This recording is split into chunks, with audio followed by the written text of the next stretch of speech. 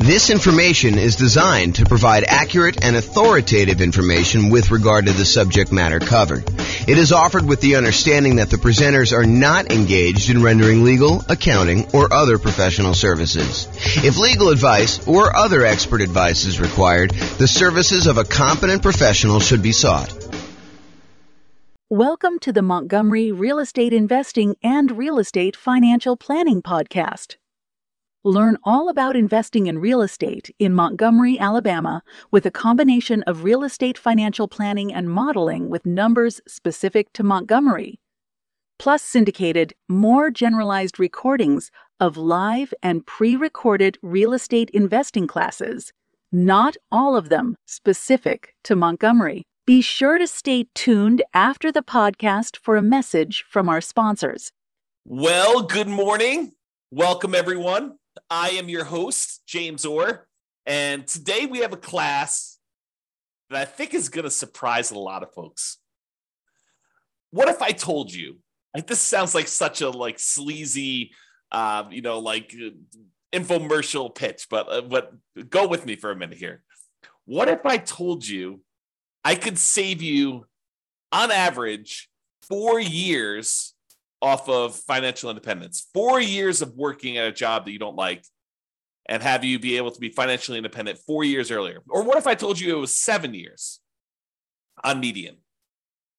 And what if I told you, because everyone's all crazy worried and paranoid right now, we've seen interest rates rise over the last, year and a half or so, whatever it's been. They went from all-time lows. How quickly we forget that they're all-time lows, not just, lows, but how quickly we went from all-time lows to not even all-time highs. I mean, just more like reasonable ranges for mortgage interest rates, kind of in the middle range of what we would see normally. What if I told you that I could help you avoid having to deal with higher interest rates completely? Well, that is what today's class is all about. The class is called, Is It Better to Nomad, do the Nomad real estate investing strategy, which we'll talk about here, or buy rentals for cash? If you buy rentals for cash, you don't have to deal with mortgage interest rates at all. So today, what we're going to do, if I can get the screen to go, we're going to look at me doing modeling for over 300 U.S. cities. And then I will compare someone who does the Nomad real estate investing strategy versus someone who does not do the Nomad real estate investing strategy and saves up their money and buys rental properties for all cash. They ignore whatever is going on with interest rates. And I know that you're thinking to yourself, James, that would take forever. It takes me long enough to save up for my 5% down payment to buy my next Nomad property. To save up 100%, to save up, whatever it's going to be, $500,000, depending on the market, in order to buy a rental property, all cash, that is going to take forever. There's no way that's going to be faster to getting me to financial independence than doing this Nomad strategy and acquiring, 10 properties for 50% of the down payments, because, 5% times 10 is 50% if I'm doing my math right. So in the same time I could save up for half of a full property, I'm able to buy 10 Nomad properties. There's no way that buying a property free and clear, all cash, saving up that money is going to get me there faster. And won't you be surprised? That's what we're going to see today. It's going to be awesome. So I modeled this in over 300 U.S. cities. And here's what we're going to be comparing. In both scenarios, I've made the assumption, and before I even go into this comparison here, I will tell you that assumptions matter. And if we change one little thing, for example, I'm about to tell you that everybody is buying an owner-occupant property first. So they're all buying a property to move into at 5% down. They're going to live there, and they're going to, depending on whether it's doing the Nomad strategy or they're buying the rentals, they're either going to live there forever or they're going to live there until they buy their next property. However, what I'm going to point out to you is if we change any assumption, if we say, look, they're not going to buy an owner-occupant property first. They're going to rent, as an example, although it's hard to rent when you're doing Nomad, but they're going to rent the property. That would change some of our assumptions. If we see properties appreciate faster or slower than what we've assumed, that will change things. If we see interest rates go up or down, that will change things. So this is a very static set of assumptions, and I'll let you see all the assumptions I have. I'll give you a link to do that But in both scenarios, getting back to the actual meat of the presentation, in both scenarios, they're going to be buying an owner-occupant property first. They're going to be buying a property, so they're save up until they have 5% down. Then they're going to buy an owner-occupant property. They're going to live there, and they're going to either stay there forever, or if they're doing the Nomad strategy, they're going to use that to kind of bounce into the next property. Okay, so in both cases, though, whether they're buying rentals all cash or they're doing Nomad, they're both buying an owner-occupant property, moving in there first. With the Nomad strategy is someone basically buying a property, moving into the property, living there for at least a year, then converting the previous property to a rental, moving into the next property with 5% down or 3% down. In this case, we're doing 5%, but moving in there with some low down payment, owner-occupant loan, living there for a year, then converting that one to rental and repeating the process until they have as many rentals as they desire. Okay, so with the Nomad strategy, I'm specifically saying they're saving up until they could buy 5% down owner-occupant properties. They're going to live in that property for at least a year and until they've saved up to buy the next property, because sometimes that's more than a year. It might take them more than a year to save up 5%. And we acknowledge that. We plan for that. We model that in our analysis.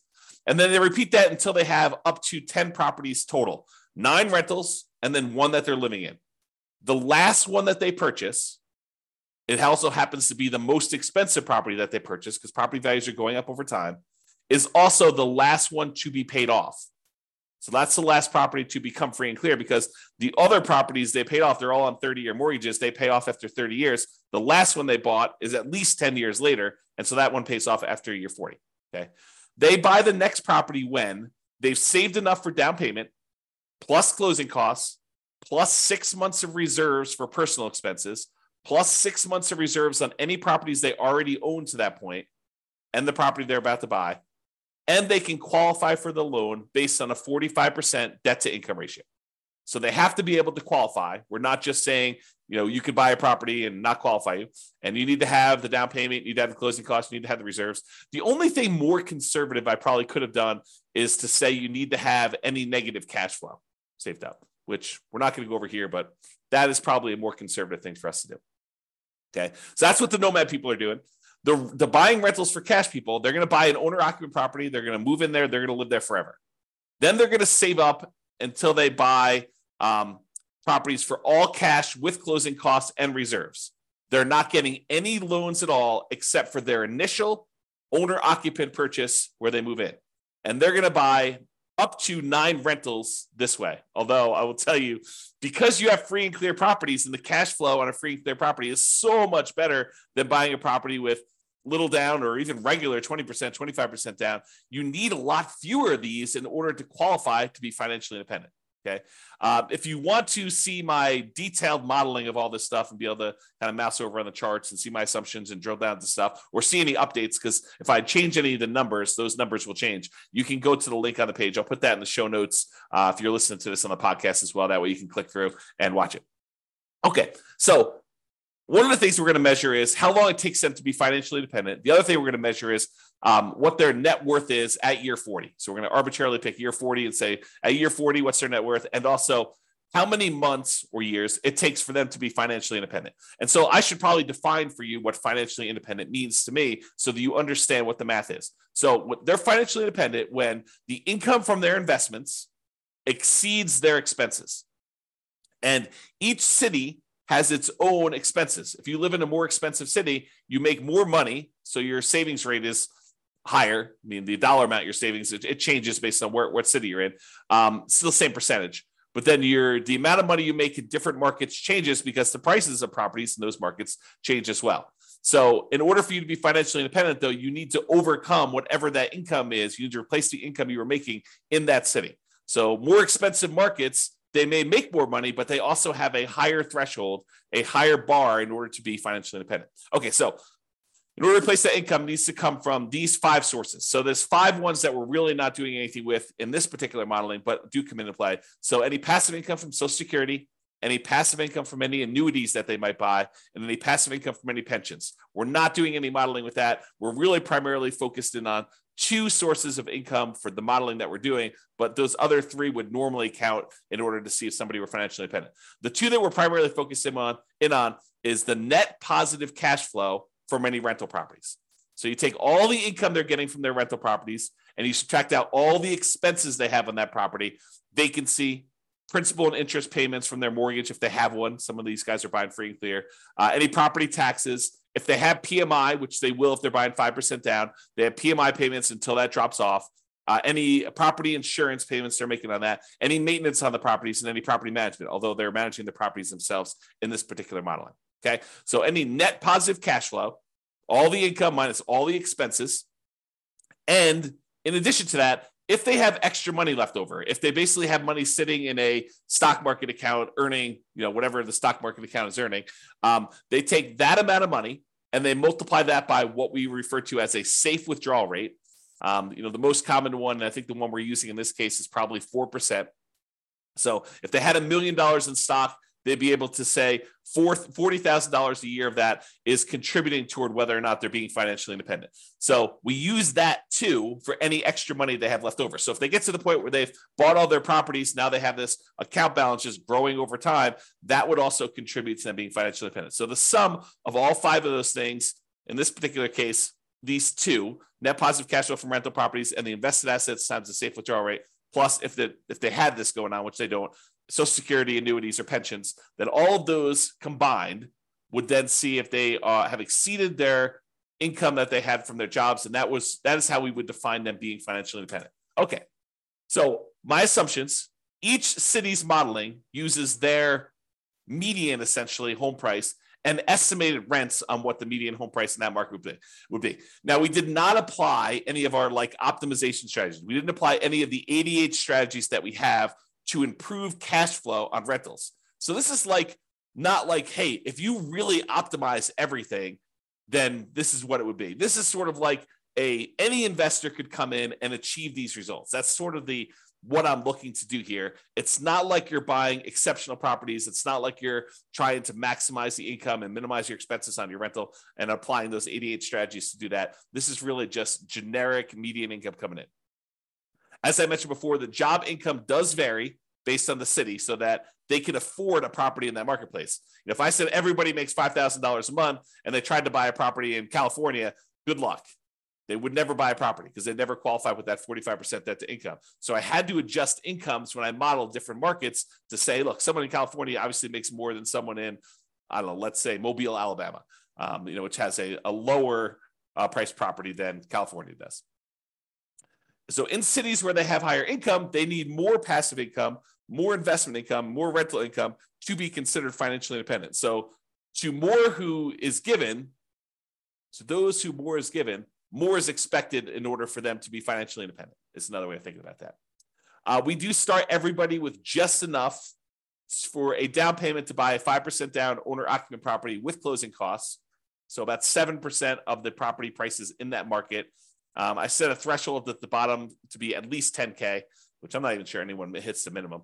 But they are buying an owner-occupant property in both scenarios, whether they're doing Nomad or whether they're buying all cash. Now realize though, with Nomad, they keep moving out of it into their next owner-occupant property. When they're buying properties for cash, they live in that first property forever. And this may actually come into play because if they actually pay off their owner-occupant property, the amount that they need in expenses actually goes down.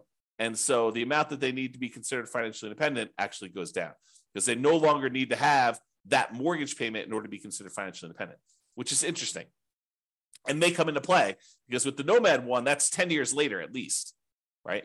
Once they bought their last owner-occupant property. With the buying properties for cash, they bought that property early on, and so that property gets paid off after 30 years. Interest rates. Here's my assumptions for interest rates. When buying an owner-occupant property, we're assuming they're getting a 6.5% owner-occupant interest rate with 5% down. And in addition to that, it does have private mortgage insurance. That private mortgage insurance is the insurance you pay because you didn't put 20% down to protect the lender in case you default. That's what PMI is, private mortgage insurance. Now, if they were buying rentals, which they're not, right? They're buying owner-occupant properties, but if they were buying rentals and they're paying cash for the other strategy, the rental interest rate I've made the assumption would be 7% for non-owner-occupant, 20% down, and that would not have PMI because you're putting 20% down in that case. But again, we're not using that number because they're buying properties for cash Okay. I also assume that they're earning 7% per year in the stock market as their rate of return there. And I modeled this out for 100 years. I used to model it out for shorter, but I started doing 100 because sometimes they'd be financially independent right after I stopped my modeling. And I was like, look, we'll just do 100 years and see what it looks like for all those. If you want to see my assumptions for any of these, go to realestatefinancialplanner.com/model, MODEL, and you'll be able to see like every different city, a whole bunch of analysis for like all the cities at once, but then you can drill down into any given city and see what my actual modeling is for that particular case, whether they're doing Nomad or buying properties for cash or whatever they're doing there. All right, so here we go. This is it.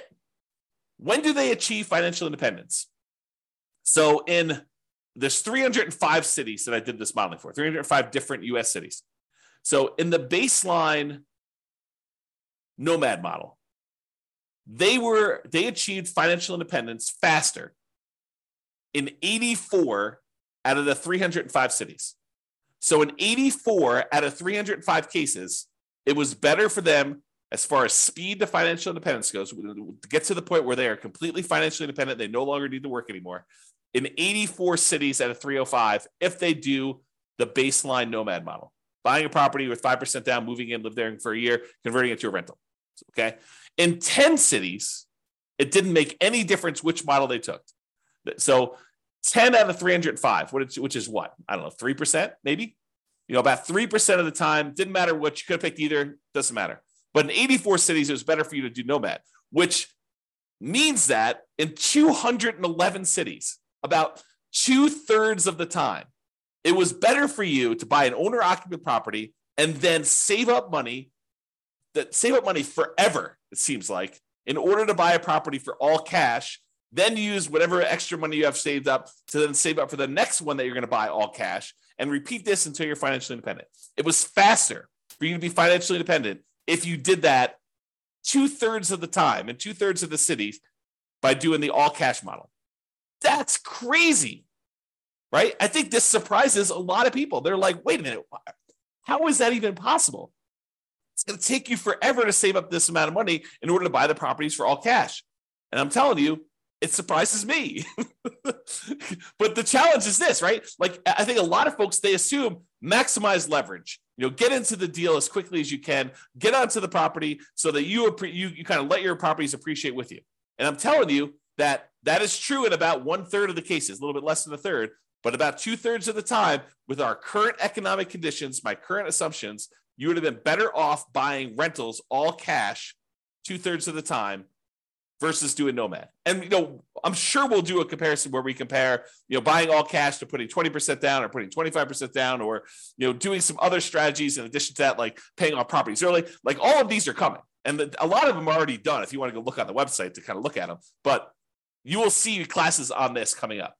And we'll see like just how big of a difference doing things like paying off properties, paying off the owner-occupant property, paying off my rental properties, paying off my rental properties with cash flow, paying off my rental properties or only when I have enough to pay them off in full. Like, there's all these differences that are going to come into play, and we're going to see how that plays out.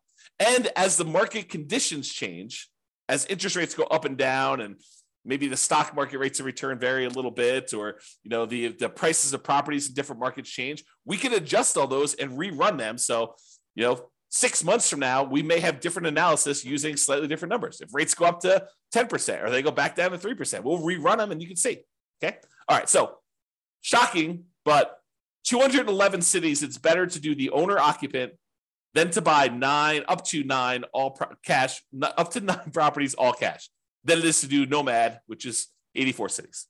And here is the distribution of when they actually end up being financially independent. It looks like there's a lot of clusters right around here when they pay off their first property. So for a lot of these situations, there's a lot of them that become financially independent when they were otherwise buying properties for cash when they pay off their owner-occupant property completely, right? Because that happens after 30 years. And so right after this 360-month period, there's a big bump of a whole bunch of them becoming financially independent. And you don't see that for those doing Nomad because that happens at least after month 480, sometimes even longer. Yeah, but you can see this distribution. And there are some cases where it took a long time for them paying all cash for properties, and there are more of these baseline Nomad ones that have done that. Okay. So it's not like universally better, but 2/3 of the time it's better. Okay. This is a chart showing you. This answers the question of, so is it the more expensive markets where this is the case, or is it the less expensive markets? And I will tell you that it looks like sometimes when you're buying properties in more expensive markets, it tends to be better to do them all cash, which is surprising for me, at least. I don't know, probably for you too. But it's not universally true. It's not like, hey, on the low end, it's always better to do Nomad. On the low end, sometimes it's better to do Nomad. Sometimes it's better to pay all cash. But for the higher end, it seems like most of the dots, which represents each city, most of the dots show you that it's better. It's green when you do the 9 properties all cash as prices get higher. Now, this is an exception. This one's about $1 million, a little bit less than $1 million property prices in that marketplace. And in that case, it's better to actually have done Nomad. But a lot of times it's better. Like these green dots over here, as properties get more expensive, it shows you that. Okay. The other thing I'll point out is sometimes it's a lot better. Like over here, it's a lot of months better to have done all cash than it is to have done Nomad because you can see the distance from this 0 shows you how much faster it is. And so sometimes it's just a little bit faster when they're really close to 0, either side of the line. And sometimes it's a lot faster. Like this is over 100 months faster, which is like what, 8 years, 9 years, 9 times 12, it's in months. So this is about, 8 or 9 years or so faster. And then these are more than that to go ahead and see. Okay. All right. So now we talked about speed to financial independence. You're like, okay, maybe in some cases it might be faster to do all cash, but what about net worth? If you're buying all these rental properties with 5% down, you're highly leveraged. Surely net worth has got to be better when you're doing the Nomad strategy because you're buying properties, your leverage, your net worth is growing. And so what is net worth at year 40? It's kind of our arbitrary cutoff. We could do charts for all the net worth throughout the whole time, but we're basically picking year 40 to compare. And I will tell you, in 245 of the cities, out of 305, 245 out of 305, which I think is about 80%. I'll ballpark in that. I could be wrong on that, but I think it's about 80%. 80% of the time, your net worth is higher if you did the Nomad strategy. So 80% of the time, you'd have a higher net worth if you did the Nomad strategy. 47 cities out of 305, you would have a higher net worth if you did the all cash model. And in 13 cities, it didn't matter at all. Okay. So realize that we're kind of splitting our goals here. If you want to be financially independent fastest, the majority of the time, it's better to do the all cash ones. If you want to have the highest net worth, it might be better for you to do Nomad. Crazy. You have to make a decision. Do I want FI or do I want highest net worth? And sometimes it's a combination of those, right? Sometimes you're willing to do a little bit of each. Maybe you don't, not that we did this today, but maybe you don't save up until you have all cash. Maybe you save up until you buy the property with 50% down. And we can see what that would look like if we decide to model that in the future. All right, here's the net worth difference. When you do the ones where it's all cash, those tend to be relatively small differences in net worth. So where that is the winner, it's not like you have massively higher net worth. It is relatively small amounts of more net worth when you do it that way. When you do the Nomad model, sometimes it's significantly higher net worth, like tens of millions of dollars better. Okay. So just realize that when you do Nomad, sometimes Nomad is way, way better. Not always, but sometimes it's way, way better. When you do the ones where you buy all cash, sometimes the net worth difference is really small. Most of the time, it's really small. And if you look at the ones where it's a difference based on price, it looks like the higher price you go, the more likely you are that there is no difference at all. All these gray dots are right at the point where there's no difference in net worth. Okay, so that's what tends to happen as prices increase. All right, in a couple cases where you're doing the Nomad strategy and you're only putting 5% down and we're only making sure that you have 6 months of reserves and we're not optimizing for cash flow at all by using any of the 88 strategies, and you're buying basically median properties with what rent would be on those median properties, in those cases, we've seen 9 cities, 9 of the 305, where you actually run out of money at least at one point or more when you're doing the Nomad strategy. Now, we could solve this problem, right? We could decide, hey, look, we're about to buy a property. It's going to have some negative cash flow because we're only putting 5% down in that particular marketplace. We could set aside the negative cash flow that we would need before we buy the property, be more conservative. And in that case, you are not likely to run out of money at all. Or you decide to go buy slightly better properties or buy down the interest rate or, wait until or do something to improve your cash flow, like do a short-term rental instead of doing a traditional long-term rental or whatever you could do in order to improve that. There are strategies we could do, but there were 9 cities with our really basic modeling to show that you ran out of money if you did Nomad. If you did the all cash model, you never ran out of money. It's less risky. When you don't get loans, when you're not leveraged at all, the chance of you having negative cash flow is almost zero. If you're buying a rental property and you're paying all cash, there's no mortgage. And the mortgage typically is a very large expense on that. So there's no negative cash flow on any of those. Okay. All right. And you can see that it tends to be the higher price properties that tend to be the ones that ran out of money. So definitely over $1 million, except for a couple here around 500,000. There are like maybe 2 that were under 500,000. The rest of these were, $1 million properties or more. Those are the ones that tended to be the ones that ran out of money. All right. Now here's the summary. And this summarizes, like net worth and how much they were short and the number of properties that they bought and how long it took them to achieve financial independence, plus 6 different measures of risk. Okay. And so I did both the median of all of these for all the cities, and then I do the average. So on median is when you take all the different numbers. So let's say we're talking about net worth at year 40. So you take the lowest net worth at year 40 and you take the highest net worth at year 40. The median is the middlemost number from that list sorted highest to lowest. Okay. And so the median net worth of someone doing the Nomad strategy is about $8.2 million 40 years in the future. If you want to know what that is, sort of like today's dollars, if you divide by 3, you'll get a rough idea. So it's like, 2.6, 2.7, somewhere around there, is about what the net worth would be in today's dollars, if you think about that.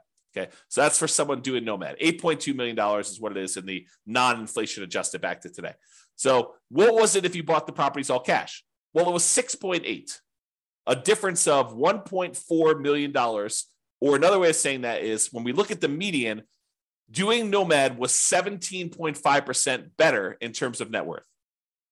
Non-trivial. It's not insignificant. 17.5% better for you to do Nomad. If we look at on average, though, Nomad was 30% better because some of them were really, really significantly better.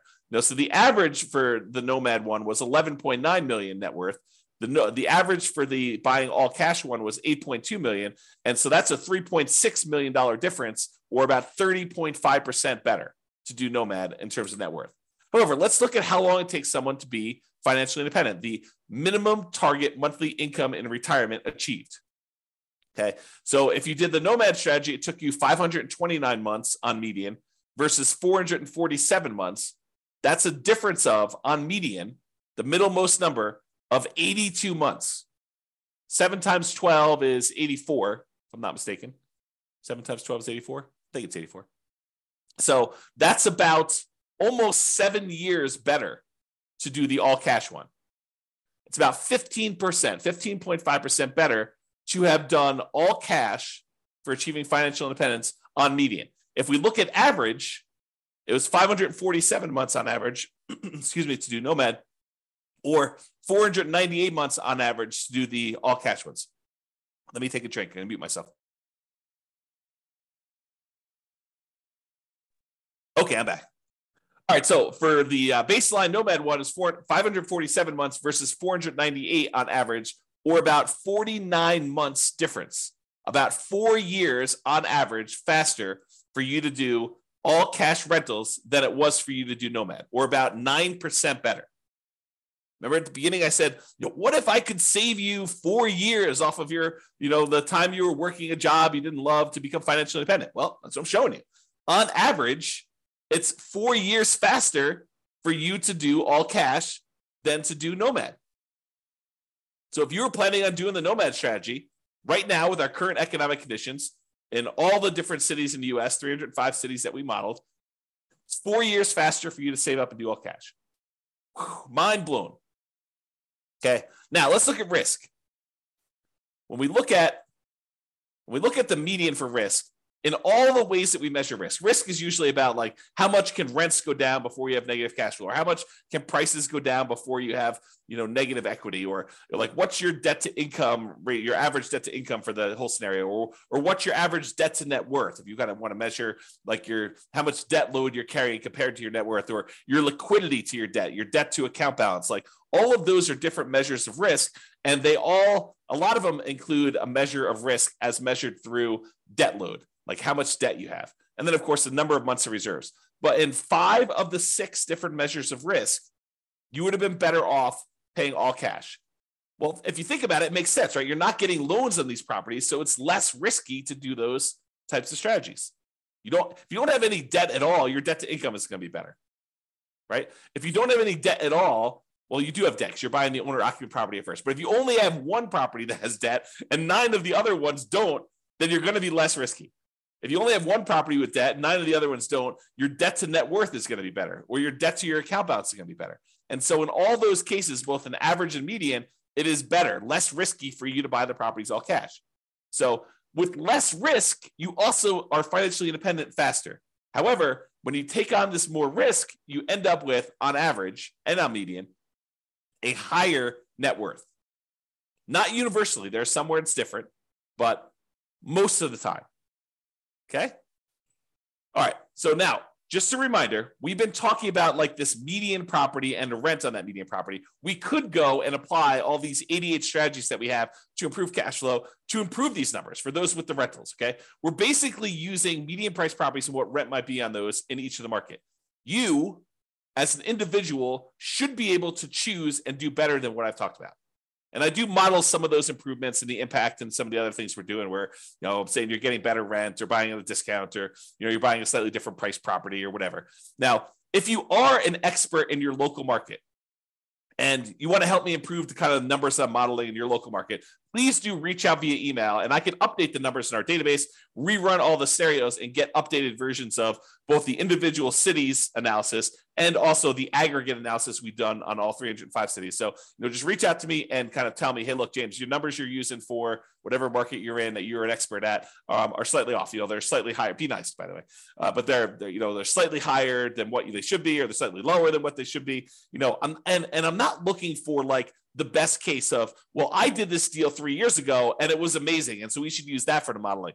No, what I want to use is numbers that any real estate investor could go in and achieve.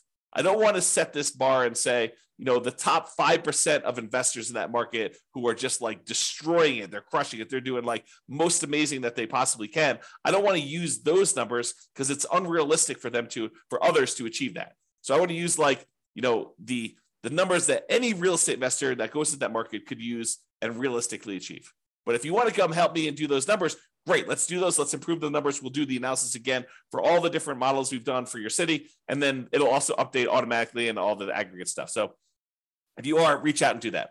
Now, when you're doing the Nomad strategy, where you're buying a property 5% down, you're moving into the property, you're living there for at least a year, you must be buying properties in that local market.